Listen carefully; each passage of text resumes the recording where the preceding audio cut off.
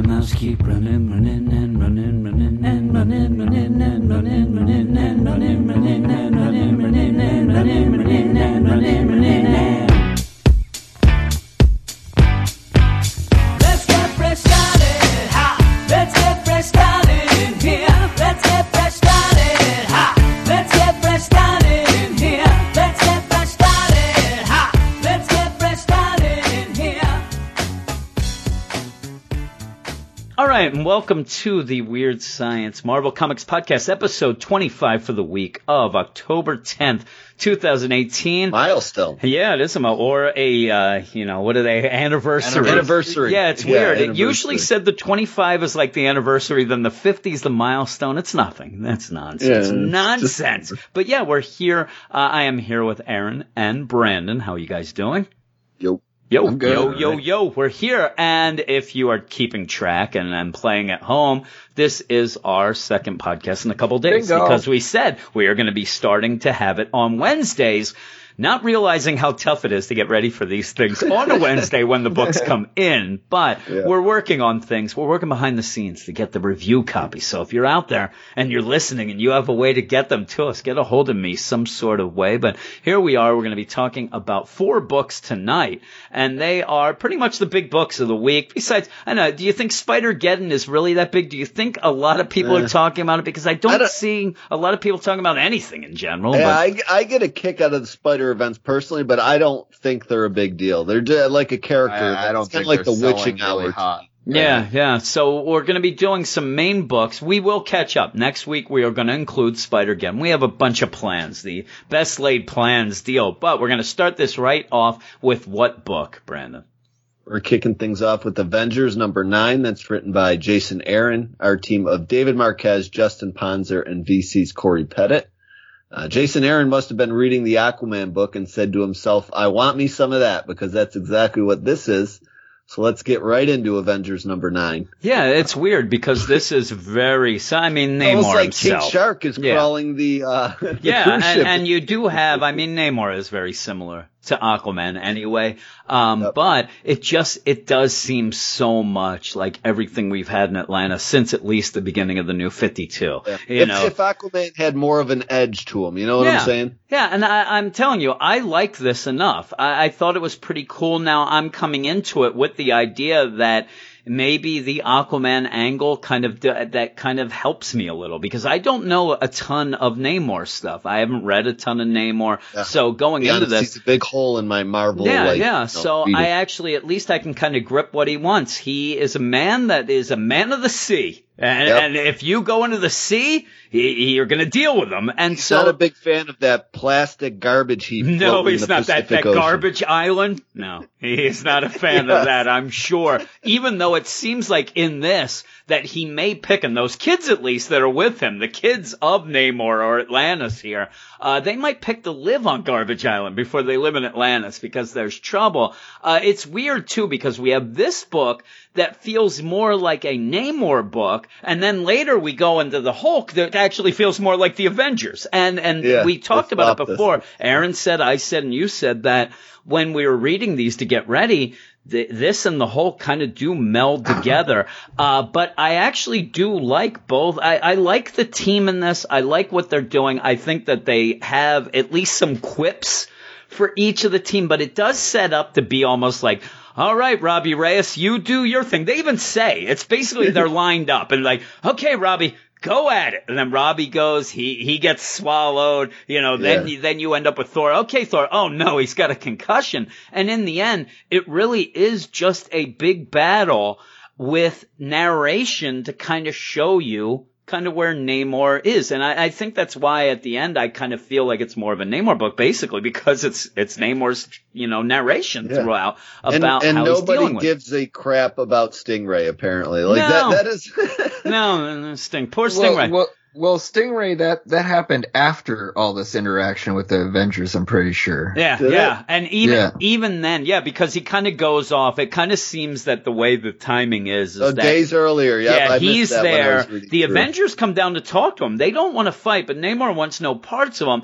And then, you end up with them fighting because they want to go and get those people that Namor had captured the last issue. They had taken in, and they were going to have Atlantean law, and they're going to say, listen, if you do this, the world's going to come at you, and they're going to come at you hard, and we don't want this world war. We don't want Atlantis, and plus, look at you. Atlantis is a trash heap now. It's nothing. Your people are living in caves and things. So then at the end of that, Aaron's right that by the end, when the kids leave, I got to go get an army. He doesn't have quite the army yet, but he goes to get Tiger Shark. And the worst part is that you set up that Stingray is Tiger Shark's pretty much brother-in-law, right? He's there, and then he just dies. He doesn't care. He's just oh well. But they established him as insane after his treatment, though, too. So I mean, like.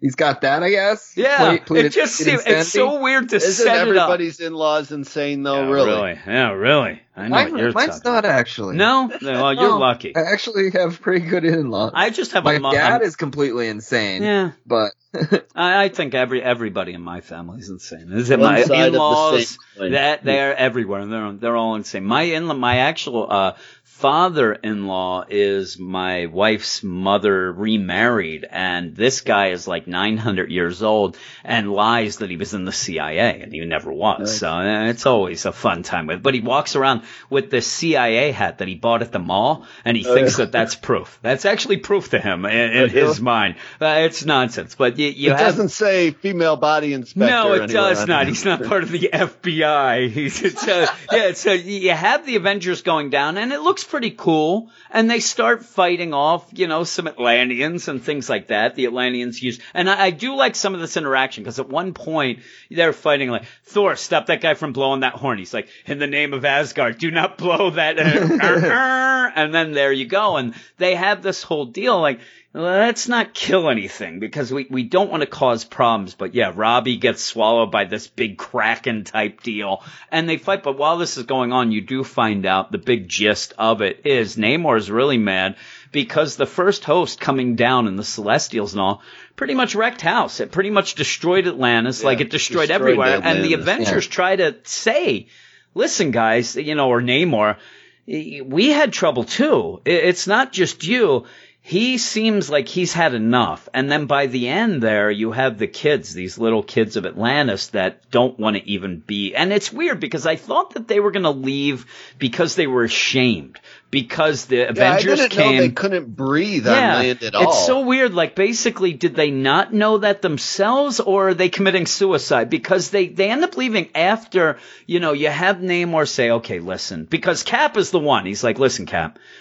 We have a background. I owe you some things. You owe me some things. So you get a couple seconds to talk. And he's like, we just need these people. They will face the, consequences of what they did. But if you do it, it's going to be war. So please don't do it. And these kids are watching, and I thought that they were going to be like that. They were going to play the idea that Namor isn't, a king for us. Look at him. He let the air breathers go do that stuff. I don't know. They just leave because even he's like, hey, we'll go find some food. I'm not going to let you. It might be that. It's kind of left up in the air why they turn their backs to him. But even when they swim off, they don't look back at him in shame or something. They're just swimming off. Children. And I'm like, why? Why can't that happen? It's almost like he spooked a bunch of baby deer. Yeah, and that doesn't happen at my house during dinner time. I say, hey, guys, we're going to eat, and it's gone. I mean, already they're eating table. They're eating wood off the table. I can't stop them. But Now, I didn't read Secret Empire at all, but Brandon, you did. Did anything happen to Atlantis in Secret Empire? Because there's these helicarrier parts that are at the bottom of the ocean. I mean, not really that I remember. I just think it's more of the pollution and crap stuff going overall destruction that's happened, and that's that's what they kind of insinuated the children were leaving for too. Yeah, it's weird. In the narration, and even there, they're like, "Hey, you're living in caves," and it seems like that too. But the thing that threw me though is that they're really going to commit suicide, it seems. Because they go, in the narration, it's like, they went up, they're starving, frightened, tired of living in squalor. Well, I don't think that they're going to commit suicide because I think it was more of the pollution in the air. Yeah, it's weird. I don't think they knew about the pollution being that strong in the air. I just thought they thought of it as the air was actually just poison to them because they can't breathe air. It just was odd. And yeah, it's fuzzy. I want to throw another possibility at you. Oh? You think maybe that Namor was kind of poisoned by the Celestial that fell? Maybe. It may be. He's all black here. Given a close up with his eyeballs, and they're all super dark black. Yeah, they are. And I'm not that experienced in Namor. No, neither am I, like we said. This armor's new. I don't know. The only thing that you have a couple things. The only thing that I would think, if that was the case, like, why would they have him even recognize Cap? And why would he have him say, okay, you can talk? Like mad with rage. Yeah, but he lets him like, okay, Cap, you can talk. Cause it's funny too, because you have all this and it's almost like what happens in Hulk with the Avengers. The Avengers seem to set up every battle that they have that you fight and fight and fight until the thing that you can do to stop the fight. Like, the whole thing in Hulk is the big bomb. Here, it looks like they know that if Cap talks to him, he'll stand down a bit, but they wait until all of the other things happen and then, hey, Namor, stand down. You'll have to face me. They do allude to at one point that he's stronger, and they kind of hint that it's rage, they do say that. They say that he's a know. lot stronger. Thor, especially, is like, and really, to show that he almost smashes the hammer and says, the hammer ain't no hammer that I know. And at the same time catches, he does. I think that, Aaron, I think you're onto something. Because he definitely is. They do point out that he's a little different. He's a little stronger because at one point and simultaneously catches the hammer and Tony's hand at one point and pretty much, almost crushes both. So that's a big deal. Plus you have, She-Hulk comes down and hits and that doesn't take him out. So I think the last panel, it's not like he's hanging out in good company at the very end. No. And the other thing is like, his other thing big is like, how dare you, Black Panther? You come here like all your nonsense and you're going to, so there's definitely these histories they're pointing out that I'm not as aware of. But I think that Jason Aaron, he spells it out enough. But yeah, I think that actually I'm a little more intrigued now that Aaron said that, because I do think that something may have happened with that Celestial coming down and they really do show him there. And it might be one of those like leakage things or whatever happened. But in the meantime, they do take those guys that they came down for. Explain why the children would turn away, though. Yeah, too. And maybe they're just, and if you look, at least one or two do look like they might be a little scared or wary. And also, I doubt that what he's saying is all completely true, because you see, they go up and his narration is, hey, the children went up, they died on the poison air, the humans stood and watched and laughed. And I don't think that would happen. I don't think people would gather to watch children or whatever and laugh. I think that he might be a bit insane from something. And then the whole deal, which I thought was pretty bad butt, as we say on the podcast, but also disgusting, is these guys are in those cells and he ends up killing them by poo water. He ends up sending seawater up through the toilets. And there can't be a worse way to die. It seems they're dying with poo water. Oh, it's the worst. And then he says, you know what? All this is happening. Let those air breathers, let them have their mud and their dirt, whatever, because now here we are. We're the defenders of the deep. And you look and they're not great people that he's with. And not a lot either. It's, basically this is, to me, he's not setting up a team that's necessarily going to fight the world. He's going to fight the Avengers, and now he's ready to, take them on, I guess, and that's what it looks like almost like an undersea evil Avengers. But I liked it. I liked it enough. I thought that it was pretty cool. Aaron, you actually made me like it even a little bit more, talking about that, because I was so into this just fight that I wasn't really thinking about, the Celestials and things. And also, again, I don't know Namor so much, so I don't know how, he would normally... He's generally could be played either a bad guy or a good guy. I mean, he's definitely more prone to flying off the handle than Aquaman is, for sure. And I actually liked more of just the Namor parts over the Avenger parts in this issue for sure.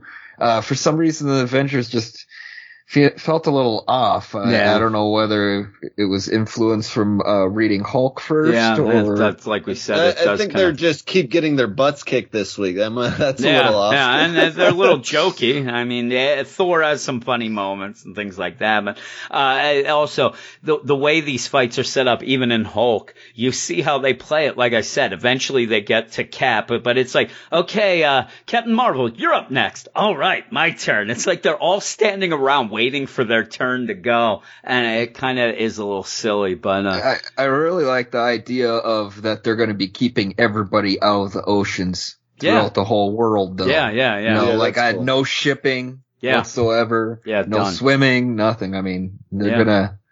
That's a pretty cool concept. Yeah, it is. What would you give it then, Aaron?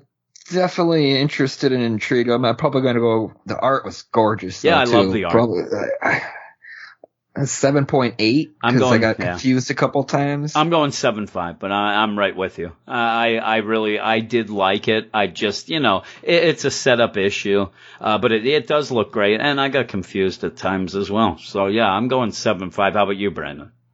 Yeah, I'm going to go flat 7. I was a little lost at points. I was just trying to look up, why Atlantis is kind of destroyed. They do hint that, possibly something from Wakanda, maybe so they took down that jet carrier at the end. Really's got him over the edge. So, I definitely want to see where it's going, though. I'm excited for the next issue again. I'm happy we're past this BC treading water Avengers nonsense I was looking forward to at one point, and we're moving on to I'll tell you, I don't know about you guys, but I'm actually more intrigued with this with Namor than I was even with the last host and the first host and the middle host. It's a better I don't know, like you kind of got a good guy going bad. Just seems like it matters more. I'm with you. Yeah, it's more grounded. Yeah, it's more of something that's not just a concept that's just thrown at us. I can go with this, so I'm actually we got a intrigued. lot more splash pages too, I believe. Yeah. Than usual. A lot instead of trying to minimize a really big scene to focus on little like the hand of the Celestial or the face of the Celestial. They're doing more of a a field view. And I like that. Their scale tricks didn't work so well in the last it didn't, especially in a team book. I mean, you have a team book with all these people and you're looking at hands and smiles. I don't need that. I don't need smiles. But yeah, we're going to move on now to the next book. And what is that, Brandon? That's Amazing Spider-Man number 7, written by Nick Spencer. Our team of Roberto Ramos, Victor Alazbanza, Edgar Galdado, and VC's Joe Carmanga. Latest issue of Spider-Man picked me up out of the Spider-Man dumps with a bit of a rebound. So we resume that story here, and Nick Spencer continues his attempts to go babyface after I was very convinced he was a heel. So let's talk about Amazing Spider-Man. It's crazy. This is another one of those that maybe what happened with us is that, especially like me, I haven't been reading a lot of these, and then I jump on with Fresh Start, and Eric bailed.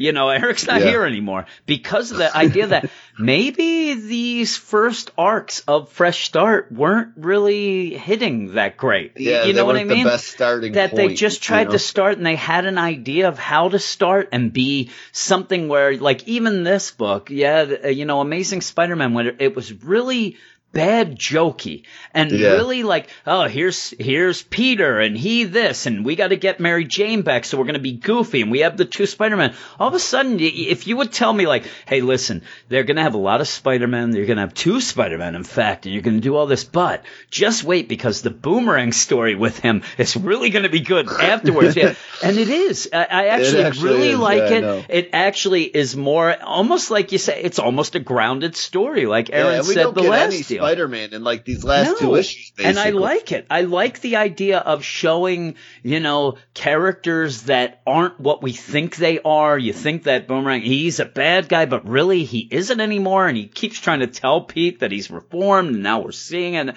And just having Pete just kind of dealing with this and being himself and things like that, I really liked it. But Aaron, you tell us about it. I'm talking too much tonight. My throat. Well, starting right off, I was flipping through pages and now I need to get back to the front. But starting right off, have a recap. Too many. Yes, yeah. We do get a recap. They're just at the bar. last. They're hiding behind the table. Yeah, they're getting shot at. Kind of a little jump skip from where we were at the end of last issue. Yeah. And then they're just going back and forth trying to dodge all these villains. Boomerang steals a gun from somebody I can't name off the top of my head, but random Pete to help him out. Yeah. Pete switches that to stun, and you got just the team fight with Boomerang and Pete fighting their way out of this bar of villains, which is pretty cool before Kingpin gets all mixed up.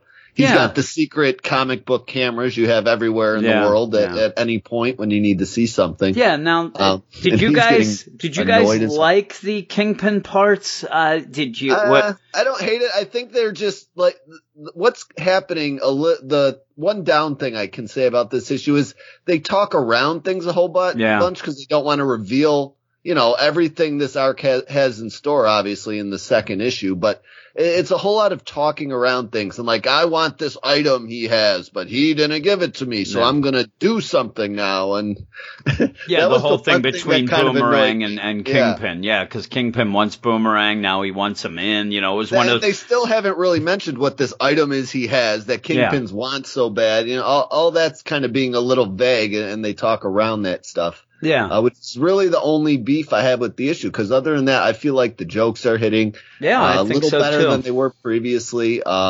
I thought Nick Spencer wrote Kingpin a lot better actually than Charles Soule has been writing Kingpin. Yeah. I just, to me personally, because of just having so much fun with Pete and Boomerang when we got to the Kingpin stuff, and I know that that's the major story parts. I know that what he's doing is you're setting up Boomerang to seem like a good guy. In the meantime, you have Kingpin saying, "I need this thing from," and it's going to end up looking like it's going to end up. I still think that Boomerang's a good guy now. But I think that whatever he has or did have or whatever it's going to look really bad once we see it. It's going to come around and bite him as soon as Pete, starts putting trust in him. I understand how that's set up, but I'm having so much fun with Boomerang and Pete, and even the part where, like, oh no, I got to think, because he jumps in front of Pete and takes a shot for him. Takes the fire blast. And Pete's just like, oh my God, he did that? This is crazy. And then starts like, listen, the liar commands that you stop, and I'm the liar, and really, your guns,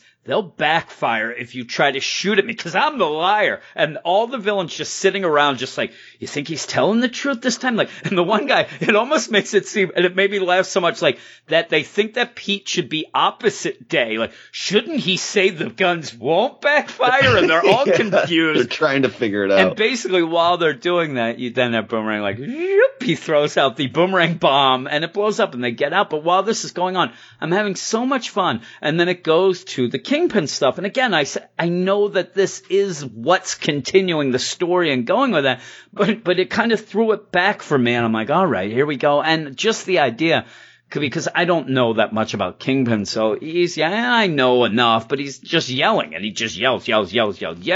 And then we see what? Because we have the crazy, and we said, Aaron, you don't know who that is, right? That's with him by the end. No. Yeah. I have no idea. No, neither of us can figure it out yet, but Kingpin tries to get everyone the heck out of his office because he hears this voice, and it definitely 100% seems like he's had encounters with this guy before, probably in a previous form. He seems to know to be a new form for this character, and he seems to know like this guy means business. He's My guess is it's Mephisto, but I don't know. Mephisto usually is a little taller, and these centipede things are Mephisto's still in jail in Las Vegas. He's in jail. So they have brought that up in a couple other books. But so we're just stuck here, kind of figuring that out. There's also a cool moment where they flash back to Boomerang, where he really spills the beans to Pete. Spider-Man told me you're still hanging out with that's the all best these part. Bad guys. That's actually decoys. That is the best part. That might be my favorite thing of all this week in comics so far,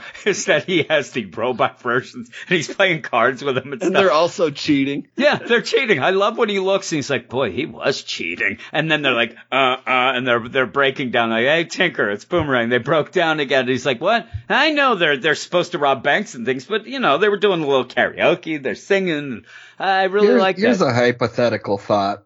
what if what Boomerang stole and the Kingpin wants was the information on who Spider-Man was? It might and be. Boomerang setting him up the whole time, lying his ass off. I just thought I remember all the way from the new switcheroo. It was something glowing green in a backpack. I just remember it was glowing. Kryptonite.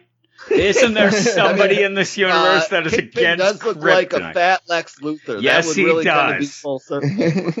Yeah, I maybe I was really thrown off though too that when that villain, whoever centipede dude is, the human centipede, came in, I like he to call killed Kingpin's two accomplices there. Yep. And I totally was like, what? They killed Wesley? Because it totally threw me off because Wesley's always with the Kingpin. Yeah, he's always there and he's done. But he never mentioned him by name at all in this whole issue, so I'm pretty sure either Nick Spencer forgot about Wesley and just made him look like Wesley, or Wesley's fine. Do you think that the setup too is these Robotronic guys, like they'll end up fighting with Pete and Boomerang? And the other thing I love that scene. I also like when they're in the bar and they're fighting off the people, you know, when Pete even says with the recap, like, yeah, they kind of had a Spider-Man, you know, trivia contest. I did pretty well and people are mad here. But I like the idea of they're fighting and he's like, I hate to admit it, but me and Boomerang, pretty good team right now. Yep. We're having to, and I had fun. And then, you go with the Kingpin stuff. It's a little darker. I mean, you got the human centipede, and that never works out, right? Yeah, and he's teasing him with Vanessa, who you know is obviously dead. He has this power to bring people back to life, do whatever basically he wants. Everyone's bowing to him, and if not, you know, he offs them pretty quickly. Yeah. So Kingpin, this issue ends with Kingpin taking a knee to this guy with this nasty centipede crawling all over disgusting. I'll feel so stupid if he is named somewhere and we all missed it. We missed it. People are like, you idiots. But I don't think he was. I don't think that he was. I'd have to look. But what would you give it, Brandon? I'm going 8.5. I really like the art. I'm a Humberto Ramos fan. So, you know, I do like Ryan Otley. I don't know who I would say I like better on the Spider-Man book, though, because I did enjoy Ramos when he was with Slott back on the long run they did together. And then the story. I mean, it's really, I was a hater of the first arc. I still, you know, I won't say I suddenly enjoy the first arc now, but the last two issues have rebounded this book into something that now, you know, I kind of look forward to the next issue and definitely want to keep buying. I agree. I'm going to give it an 8.5 as well. And I love the art and I like the art. The art has never been the problem in any of these books. It's just that story at the beginning. I just was not into it. Yeah. Now I'm into it. I actually really enjoy this. I really think that it's cool. I like the character moments and things, and I really like Boomerang. I think he's hilarious, and it's all working out, and you know that it's going to end in troubles. It makes me so upset. That's another mini complaint is like I just can kind of see how this is going to end, at least for Pete and Boomerang. You know what I'm saying? And I'm sad about that a little bit. Yeah, so I'm going to give an 8.5. How about you, Aaron? I think I'm going to stick with the 8 that I gave last issue too. I mean, I feel like I enjoyed last issue more than this issue, but I also still look forward to the next issue just as much, though. So I think I'm just going to hang around at 8 right now. I'm just really happy that the one of the books that I wanted to start reading Marvel and do this that I'm actually enjoying now. So I'm fully in. And I'm looking for the next one. The next book, though, we're talking about is a big fight scene, Immortal Hulk #7, written by Al Ewing and art by Joe Bennett. The Hulk looks to be the Devil Hulk, and it takes a bomb to bring him down. That's really all we get here, with the Hulk and Avengers duking it out for most of the issue. And I didn't have a lot to put in my blurb because not a ton happens here. There's character moments, and now Aaron, you're going to guide us through this because I don't know really what to say about this, and I don't think it's going to take long, but give us the gist of what happens here. Yeah, well, basically we open up to this family running out of their house or taking their child who's playing with his little Amigo action figures. Eric Shea. It is Eric Shea. It even looks like him. I mean, if you want to know what he looks like, that looks like little Eric Shea. It really does. And just as the family's running away, Ghost Rider's car comes just plummeting right down into their house, destroying their whole house. and the family, Yeah, I don't think it's Ghost Rider. I think it's just a dead person. It's weird though because he is on fire. I think that it is Ghost Rider's car gets thrown into their garage. Yeah, it's weird. There's another truck there. Yeah, and the weirdest thing about it is when they say, "Oh my God, a flaming car with a skeleton in it." I didn't make the connection right away. I was like, that's pretty wacky. I had to go back too. Yeah, I thought that was a little confusing. There's a bunch of confusing parts in this. And before you go on, I think that one of my biggest problems with this fight and all this issue, we kind of go back to what we complained about in the Avengers before with the action getting very close up. A lot of stuff just like seeing Tony's face, the whole stuff with Tony and the Hulkbuster and getting ripped out and shooting out. Yep. Exactly. I know what happened, but watching it art-wise got a little confusing. But continuing. When Black Panther jumps on him and then he gets shot off, I had no idea what happened until Black Panther tells me later in the story. Yeah, I thought that. Yeah, I thought Black Panther just jumped off, not got shot off. But then what they're saying in the other part of the story is when Tony Stark launches off of his Hulkbuster armor, his Hulkbuster armor explodes. Yeah. So maybe he got shut off there, and that's what he was complaining about. But it was confusing a bit. It was really confusing because he rips off the Hulkbuster armor in half, and Black Panther was on the back of the Hulkbuster armor, and it sends a major shock wave through Black Panther and that overloads his suit. Yeah, and it all that whole thing where they're trying to make it art with the suit. That's the thing, the vibranium, and then all the symbol. I'm like, I got confused, and he must have hit it so hard it overloaded. It overloaded. That's what I think. And the thing about this is, I have to say that if we had a vote for most unluckiest week, it goes to Thor. Thor in both books that he was in. Thor is on the CTE watch list. He got the crap kicked out of him. Holy moly. He's going on IR. He's going right into the tent, and he's getting sent into, at halftime, they're just taking him out. He's in the protocol. Because he'll have company, because Luke Cage actually in his digital only is dealing with CTE right now. There you go. There is trouble. And Thor just got the crap kicked out of him all week. He's got a fractured skull at one point. His eyes are all bloodshot. Yeah, he's out of it. He was crying. Yeah, at one point he doesn't even know where he is. He's just tugging. Where'd that train come from? But yeah, keep going, because really, we're already halfway through. There's not a lot that happened in this. Especially what gets me is this whole series, we're obviously at issue 7, and this whole series has been this really low-key kind of, let's introduce the Green Door, let's get Hulk, let's have the whole idea of, we're not really going to show you a lot of the Bruce Banner by day, Hulk by night. We're not going to explain that. We're going to let it really sink in. It's going to be a singular book. It really felt like they were trying to, and Al Ewing was trying to write this Hulk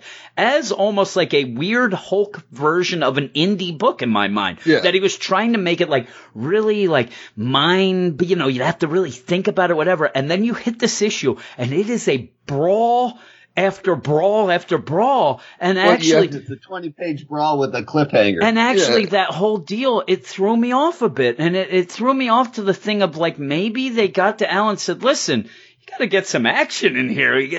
Hulk just going. You forget that Banner's dad is also inside him now too. Yeah. Which you get to see one little corner panel. One little bit. With Captain America's shield. Yep. You almost miss it. Yeah, and it's so weird that, like we've had this almost like, it really, the books that we're talking about, like a Black Panther even, but this even reminds me of along the lines of at DC, almost like a Mr. Miracle type deal, because they were really trying to do some crazy stuff. And then here's a battle, and you're right, I'm right at that page where you do see his dad's reflection in Cap's shield, but it's just there.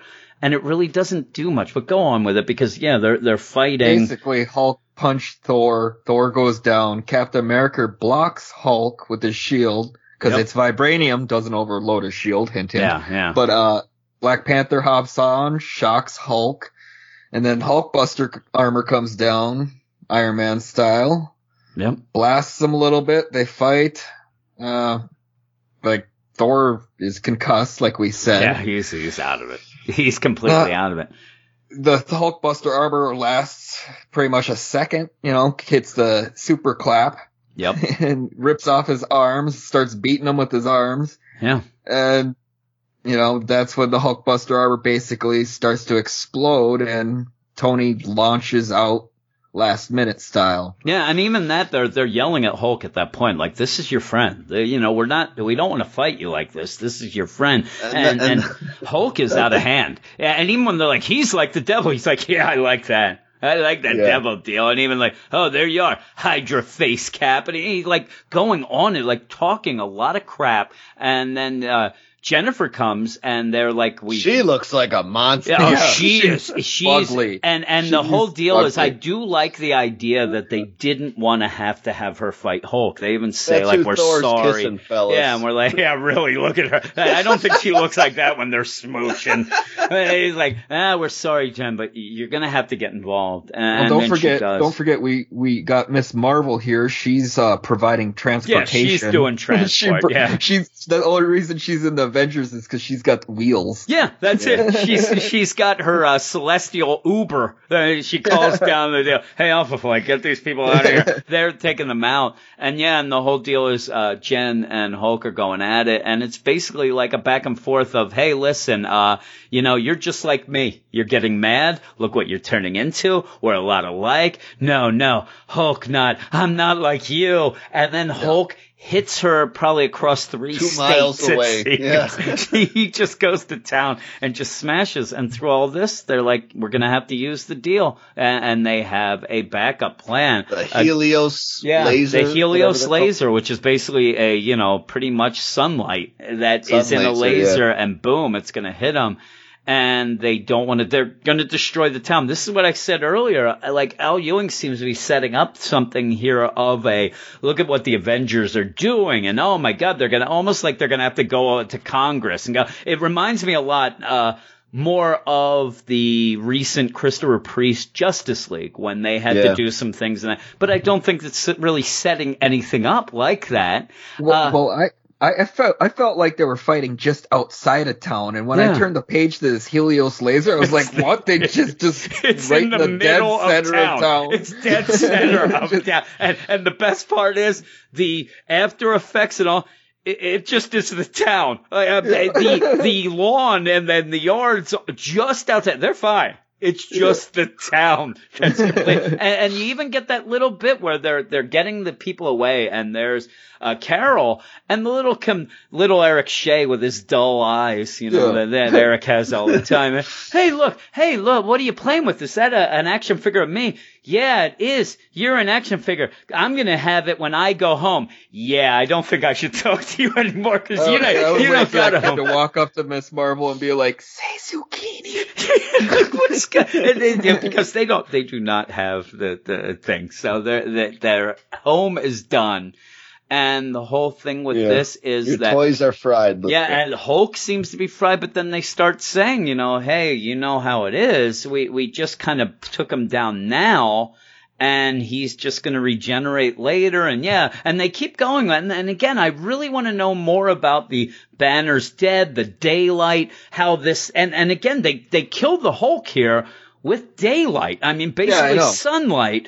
And I don't really get the whole deal with it. I really don't get a full grip of exactly what they're saying, and I want to because I'm intrigued. I really does he come back out of this husk? Like, does he just start seems like he starts skin and bones? I guess that they gathered that up, and then he starts regenerating. But at the end, what's the big reveal there, Aaron? They chopped Hulk up. Yeah. So they took those glowing sun discs to keep him from regenerating, chopped him up, and then put him in jars. Yep. And so I'm kind of wondering if he's starting to turn this more to a possession kind of problem. Now, like the devil possessing Hulk. Yes. Because later on, I just heard down the road he's going to be going to hell. Yeah, I was just going to bring it up. I'm wondering if he's going to be taking over Ghost Rider's spot in hell. And possibly. That really seems like, with the whole deal. And them just out of the, he's a devil, Hulk, a devil. I like that. And you have all these people. They said that about 11 times this issue. Yeah, devil. and it's really pushed. And I'm right with Aaron that when they kept saying that,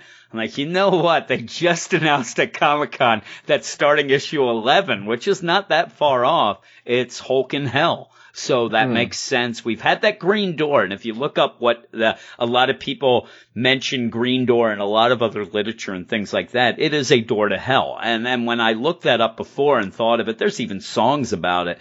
I thought, well, that's kind of like too on the nose. It has to be set, but it looks like that's probably what it is. And that possession that we had before with his dad, and also the girlfriend of that one guy that ended up twisting her head around and dying. The whole book has been kind of this hellish possession type deal. So I'm with Aaron. I think that that's the case. The Green Door is also a strip club in Las Vegas. Yes, it is. It's a lot of things. Dispensary in San Francisco. You can also look up, there's a really good song that I liked from I think the early 60s called Green Door that I love. So quite possibly, Jim, you might be right on the entrance of seeing the darkening of the Marvel universe. Yes, thank goodness. That's why I showed up.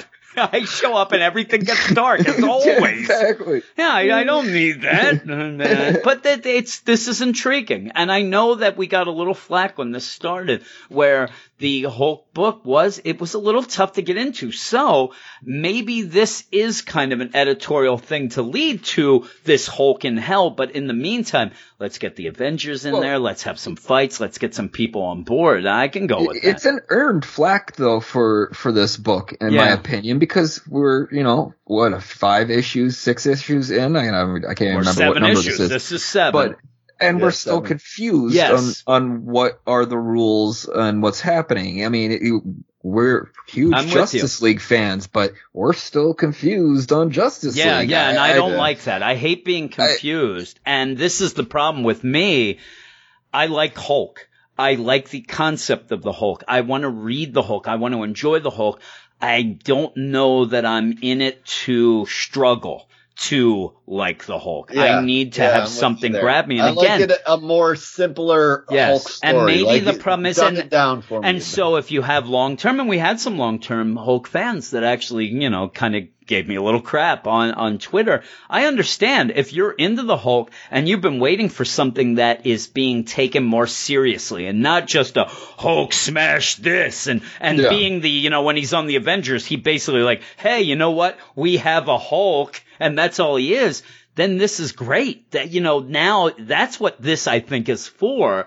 But now it's starting to get for me again. I'm actually kind of getting intrigued. I'm getting involved because I think that where this issue is one big fight, and I can say my score is going to be affected by the idea that it is just one fight. But in the meantime, I'm kind of looking forward to see what happens because I think that cliffhanger is really kick butt. Yeah, it was one big fight with an exciting cliffhanger. And the exciting cliffhanger. And so I can still, though, I like the banner back and forth between the stuff. But in the back of my mind, I'm sitting there thinking, like, are you just fooling me until you get back to confusing me later? I hope that this is an idea that now he's in jars and they're going to be able to kind of step back and kind of tell us what's going on. Maybe, this organization that has him knows more than we do, and they'll be able to kind of shed some light. Maybe they're involved. This doctor seems like a chatty Cathy. Yeah, that's what I'm saying. He would be a guy who's like around we ended up doing this, that, and the other thing, and you didn't know. And I think that maybe we'll get some of that. And I'm looking forward to I wish he was vaping. Yeah, when he really. rolls up on this little scooter, that little it'd be so great. Scooter. If they had him there and they're like, hey, buddy, you can't do that with the Hulk. Not on my watch, buddy. I'm going to do what I want. Look at me. I'm a vapor. And they're like, wait till they get a look at me. Look at me. And they're like, leave the vapor alone. He's a douchebag. Let's get out of here. I'm allowed to say douchebag, right? But I did like this enough. But what did you give it, Brandon? What would you give this? I went a 6.5. I'm just a little lost on how Hulk works currently. Yeah. So, that affects my enjoyment. And then, I didn't necessarily need an entire fight issue to get to a cool cliffhanger, that I also still don't really totally understand yet. And that's coming, obviously. But, I still look forward to reading this book when it comes out, but I don't anticipate really, just an issue in the near future where all the answers are spit out either coming. You know what I'm saying? I think this is kind of a long long form thing happening, and we'll see what Hulk is left at the end of it. Well, I'm going to go, I want to give it a 7 because I actually, especially when we were just talking about it, I'm going through, I'm like, I kind of had some fun, and you don't learn anything. Basically, they call him Devil Hulk 100 million times, and knowing that whole deal, I'm like, yep, he's heading to hell. And it's an awesome cliffhanger, but the cliffhanger brings up more questions in my mind and questions about stuff that we don't know yet, and I still want to know what's going on. It kind of is, like Aaron's pointed out, like the Scott Snyder Justice League that we're dealing with at DC right now, in the fact that I hate an issue and more issues going down the line where you sit there and you're like, okay, I have 7 questions that need answered. Oh, let's get to this. And instead of answering, you get 5 more questions. But I still enjoyed it enough.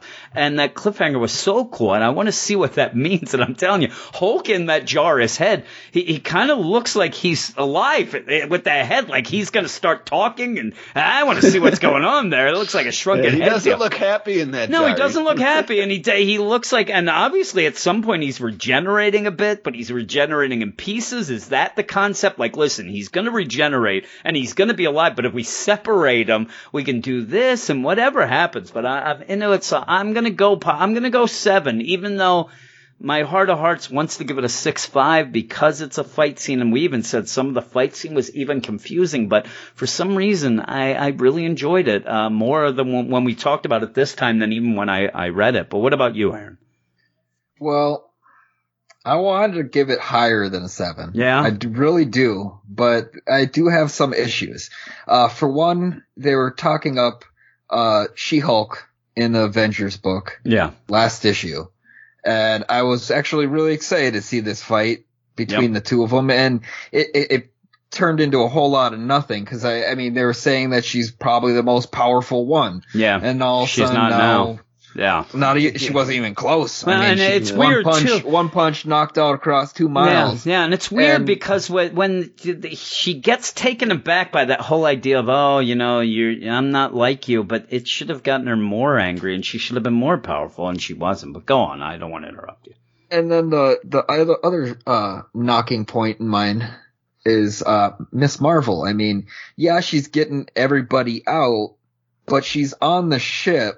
Yeah. Before the laser goes off. So why was the laser even used, really? I mean, they could have just left. She should have at least given her, shot at Hulk a little bit. Maybe swooped in, because she could fly pretty fast. She could have swooped in, picked up She-Hulk, and they could have tag teamed her possibly. But I guess She-Hulk was too mind messed up from Hulk talking crap. But I'm gonna go 7. Okay. For sure. The art is just gorgeous, and I'm super excited for this Hulk chopped up into pieces and jars, and I really do think more information is going to be coming from this doctor. At the end here too. Right. I really think he's one of those people who likes the sound of his own voice. And if he starts vaping with the Hulk, then it'd be the best. Yeah, if he's a vape. He blows it into the jars for the Hulk. Yeah. Hulk's like, not cotton candy. I'm a man. That's what he's going to say. And the guy that is running this complex too, that the doctor works for, he wants to create more Hulk to take care of the one Hulk that they have. Yep. Now that they have Hulk in jars, do they really need to make more Hulk? I don't know. Or is this going to be where he goes crazy and like, by the way, that army of Hulks, that was cool, and now we have the Hulk here, we can kind of go. So he looks like he wants to be Hulk to me. I don't know. Yeah, I mean, and don't we all? An overall concept too. In Avengers, Roxxon Chemicals is the reason why Atlantis is getting really mad. Yep. And in Weapon H, Roxxon Chemicals is dealing with the Hulkverine. Okay. Too. So the head of the Roxxon Chemicals just sent Weapon H to this weird zone that they've been getting monsters and bone crushers and whatever. So I mean, it might be culminating to something more down the line for the event that they were going to hold off for a while. Yeah, and you really like Weapon H, right? I only see it talking. I love it. I love it. It's one of you pushing that book on everyone. No, I want to read it because every time you talk about it, I get fired up. I was not happy with the WMD storyline that led up to that either. I was not digging that at all. But I was like, I'll give Weapon H one shot. And the art's been stellar the whole way through. The story progresses every issue. It's not confusing at all. It's pretty much more like a Hulk issue than this issue is. Yeah, I'll have to check it out because I do see you talking about it a lot, and I think that when we were in the Slack and we were talking about sales and stuff, and it actually selling better than I ever thought it would as well. The first issue is on the app right now. Okay, so sure. Yeah, I should check it out. We're going to go to the next one, though. The next and last issue of the night is something that I haven't been as positive about as everybody else that's been on the podcast, though I still think it's great. But I haven't been as, gushing like Brandon over there. He drools. Yeah, every time I he do gets like it. this book. Yeah, this he is loves probably my this favorite fresh start. Yeah, I think that it's mine actually until this last week was Iron Man, and that kind of went down. But it is Venom number 7, written by Donny Cates, art by Ivan Coelho, Andres Mosa, and VC's Clayton Cowles. And yeah, the big thing about it is, before I do my deal, is obviously Ryan Stegman's art has been pretty much, 3/4 of the reason why we do love it. And without it, it still does okay. Eddie wakes up in Reed Richards' custody, and no, not that one. But by the end of the issue, he's a bit more woke. It seems that the symbiote is dead. Eddie has spent weeks running around the U.S., and he finds out that Flash Thompson is dead. And really, a lot of this issue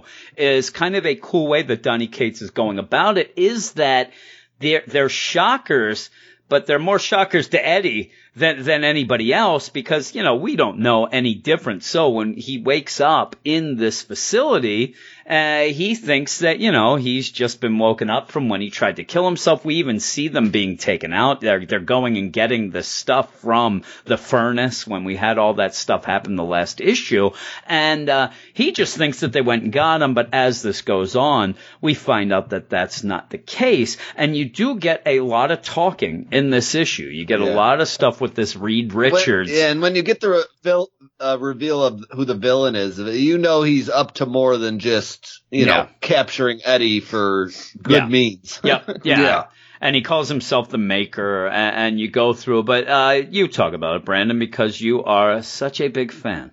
Yeah, well, I mean, this is a lot like the Hulk issue, where we're just going to be stuck in one place for most of the time, and Eddie is just stuck in this entire body harness. Looks like Batman's wheelchair he's currently sporting. Yeah. And then he's just being taunted by this guy. He's like basically trying to get some info out of Eddie that Eddie doesn't have. And then he starts filling in some blanks for Eddie. And basically what happened and what he wants is whatever they got out of the furnace. They got that bit of someone took it. The dragon, and somebody stole it, and they think it's Eddie. Eddie's like, how could that be? I've been captured by you. I passed out. I was a burn victim, for crying out loud. And I didn't do that. And Eric Shea's worst nightmare. It is his worst nightmare. And the whole deal ends up being is like, you think you've been captured, that something's going on. The symbiote that you have, it's kind of protecting you. It's lying to you. It must be erasing. And I like that idea that where, maybe it's not telling you the whole story. And oh no. And you see that he pretty much killed a bunch of people, rampaged across the U.S., and then ended up at his father's house. And, this whole deal with his father having another son and things like that. But go on. But yet it's such a weird deal the way he says this, but it does seem like they're after the parts of the dragon god from before that they had. The Maker is 100% after, the leftover remains of the dragon god Null. Yeah. Eddie ends up realizing as this knife is thrown at him, the symbiote is still stopping things, healing him and doing stuff like that, but he has no real connection to it. Yeah, he doesn't have a connection. There's no we going on anymore. It's just I. And he even says he can't hear it. He can't talk to it. It has no personality, he says. The personality's gone. Everything's dead. It's still there to protect you and kind of, go, but it's nothing. You pretty much killed it off. And I do like it. It's not confusing, but it really starts getting a little long-winded, I thought, by the end about... I was ready for him to finish talking and tell me something I wanted to know by the end of this issue. Yeah. Because it's a long interrogation scene. Yeah. And then eventually we get a little bit towards the end, but it sends you on a swerve. When he's like, only way you could really get your Venom back to normal is if you go back to the home planet of, Clintar. And there's only one person who's ever done that. And that's Flash Thompson. And he's dead. He's dead. Yeah. And that's what freaks Eddie out more than anything. Yep. Yeah. That Flash Thompson is dead. And I think, this is the symbiote possibly reacting, because I don't know that Eddie and Flash were ever buddy-buddy. They're not in any Spider-Man I've read. I have a little gap there that late 90s, early 2000s. But that's how it ends. Did Flash go to Clintar before, like in Venomized or something like that? Night. Venom Space Night. Yeah. But yeah, he got the symbiote not from Eddie. It was taken from Eddie when he got the symbiote. So there was no exchange where Eddie's like, you take it, I'm done with it. Yeah. But him finding out Flash Thompson is dead shocks him. That happened in the Venom Inc. story in Spider-Man. Yep, yeah. Which Venom was involved in, so I'm actually a little surprised he doesn't remember this. That's the thing. That's what got me, is that I thought that he actually, when reading Venom Inc. and things like that, for some reason I thought he knew. I thought that he knew.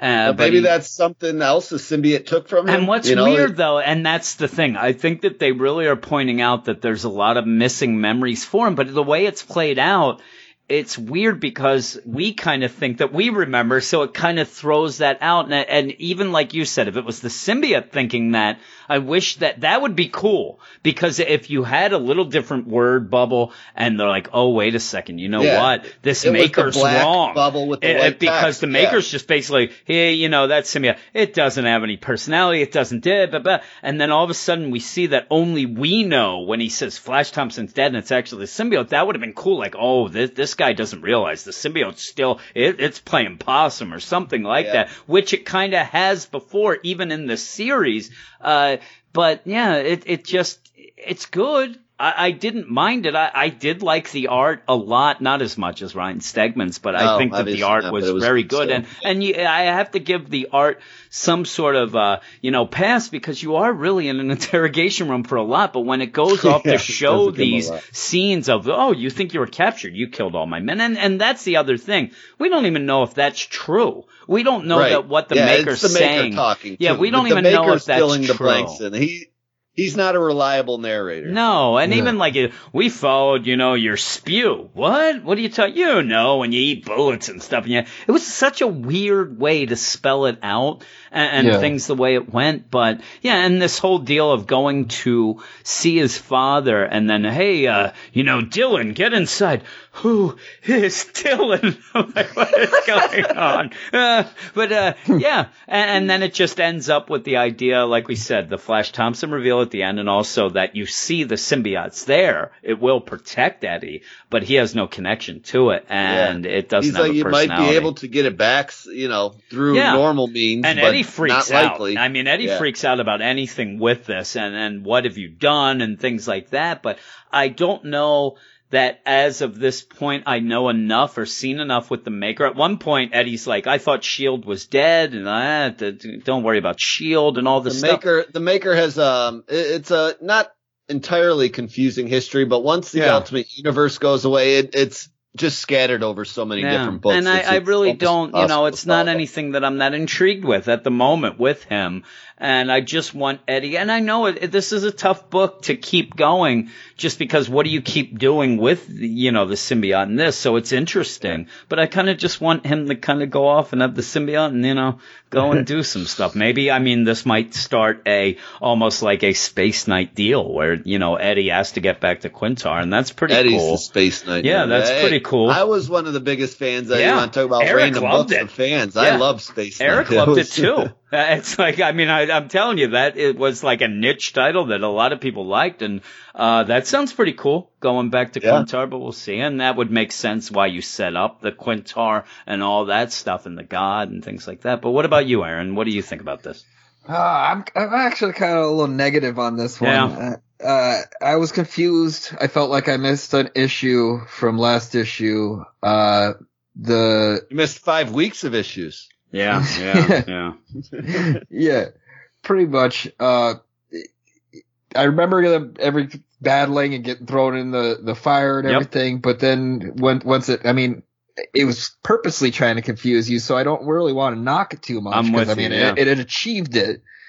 I don't know much about this Reed Richards. I think I've only experienced him once, and that was in Secret Wars, I want to say. He had a big hand in Secret Wars. Yeah. I didn't mind him there. Here he seems a little bit different from there. Yeah. This is it feels below his pay grade, to be honest with you. Exactly. He seems like he's working for somebody. Yeah. And he's not really a guy to be working for somebody. So, but he's also he's a really manipulative person. So, I mean, maybe he's just manipulating us as he's manipulating him. I wouldn't put it past Cates at all with that. I am a little more intrigued that Brandon said what he said at the end of this issue, where it's possibly the symbiote that's saying it. Yeah. It's still buried down, because I hope so, because that'd be awesome. I liked that. I like that aspect. I don't want to really see that go away. I was enjoying the in the mind of the symbiote kind of thing going on, and we were getting a lot of information about the symbiote that I never knew before. Here we only get something that I don't even know if it's true, or they're just throwing it out there, where he's getting shot with the bullets and slime coming out of his mouth is how he expels the bullets from his system. It's poop. It's venom poop. Yeah. And it's venom poop from his mouth. And it was weird the way it was spelled out. That South Park episode. Yeah, exactly. Yeah, it was. So, I'm probably going to go a positive 6.5, because it does raise a lot of issues, but I just wasn't really feeling this one as much as I have previously. I'm going the same 6.5. I'm right on with you. Everything you said exactly. That's very positive for just a sitting in a room issue, pretty much. Yeah, really. So. And with a different artist than what we were used to and things like that. So yeah, that is a very positive, and I'm going positive because I'm intrigued by what's going on. But this is definitely, it's the first issue of a new arc. So we're starting this new deal. It's a lot of setup, but it's even like, to me, it's almost like half the setup. We're not even, it's like setup for the setup. And I was his a little hair confused. Grows weird too. Yeah, and he's got a full beard, but just that. Yeah, it's very odd. But yeah, I'm intrigued, but I was confused as well. And I like the art a lot, but you're in one room and things like that. So yeah, I'm going 6.5. What about you, Brandon?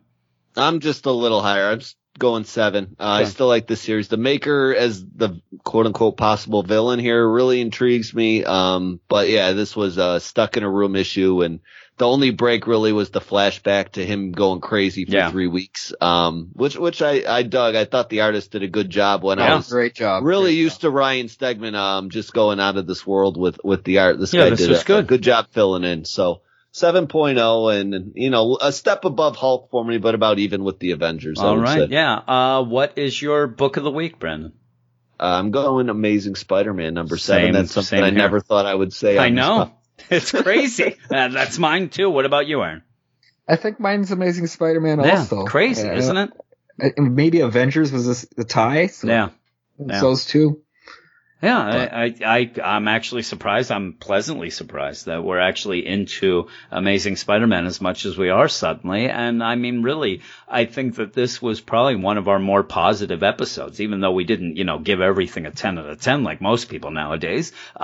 We still were pretty positive all around. I think that means Eric Shea's not on here. We don't have negative Nancy Eric here to bring us, down. But I want to point out, we know that there's a couple other issues that came out this week. We will be talking about them next week, and it seems like the docket for next week will be Captain America number 4, Spider-Geddon number 1, X-23 number 5, Marvel Zombie number 1, Thor number 6, and Venom Annual number 1. We weren't really going to deal with annuals we'll probably read that beforehand, obviously, and then decide if we're going to do that. So, it's still some beans we need to know about. I think that it's more of the, I read the solicit. The solicit kind of points out of tales of the symbiote and, things from the past and things like that. That's what we've been getting for the other books. Yeah, that's what they did with Amazing Spider-Man. That's what it seems like the annuals seem to be. So we'll have to see. But if it is kind of that, we might skip that and kind of go with the reg. Because there's also Shuri #1 comes out. And I actually am intrigued by that book because I like the character of Shuri, but I've disliked Black Panther so much. And even if it's in space, it's kind of tainted me on anything Black Panther. So we'll check that out as well and see how that is and go with that. But it seems like the Marvel's trying to do a lot of nostalgia building lately. Yeah. I mean, they're doing it with the X-Men Black books. Yep. They're doing it with that Silver Surfer book that was just the other week. So... We'll see. It's quite possibly the annual is just going to be that's what it seems like, something like that. So if it is kind of a fill-in deal with that, we'll probably mention it, but we might not go full out into it. But that's it. Yeah. That's it for the podcast. Thanks everybody for listening. You can go. I didn't even say at the beginning. You can go over to WS Marvel Comics on Twitter and talk to us there. Other than that, we just hang out. We're just hanging out like three guys, right? Three guys hanging out, reading comics. With our pants off. With our pants off and getting yelled at by our significant others because now we're all married because Brandon has tied the knot. How's it working out? How's it working out for you, Brandon? Rent's gone down from the roommate, hasn't it? Yes. Yeah. It certainly has. And insurance has gone up and cell phone bills have gone up. Lovely. Yep. Lovely. Wait till taxes. Yeah, really. But there we go. Where there's three married guys reading comics. But we'll be back again next Wednesday. Thanks everybody for listening. We'll see you then.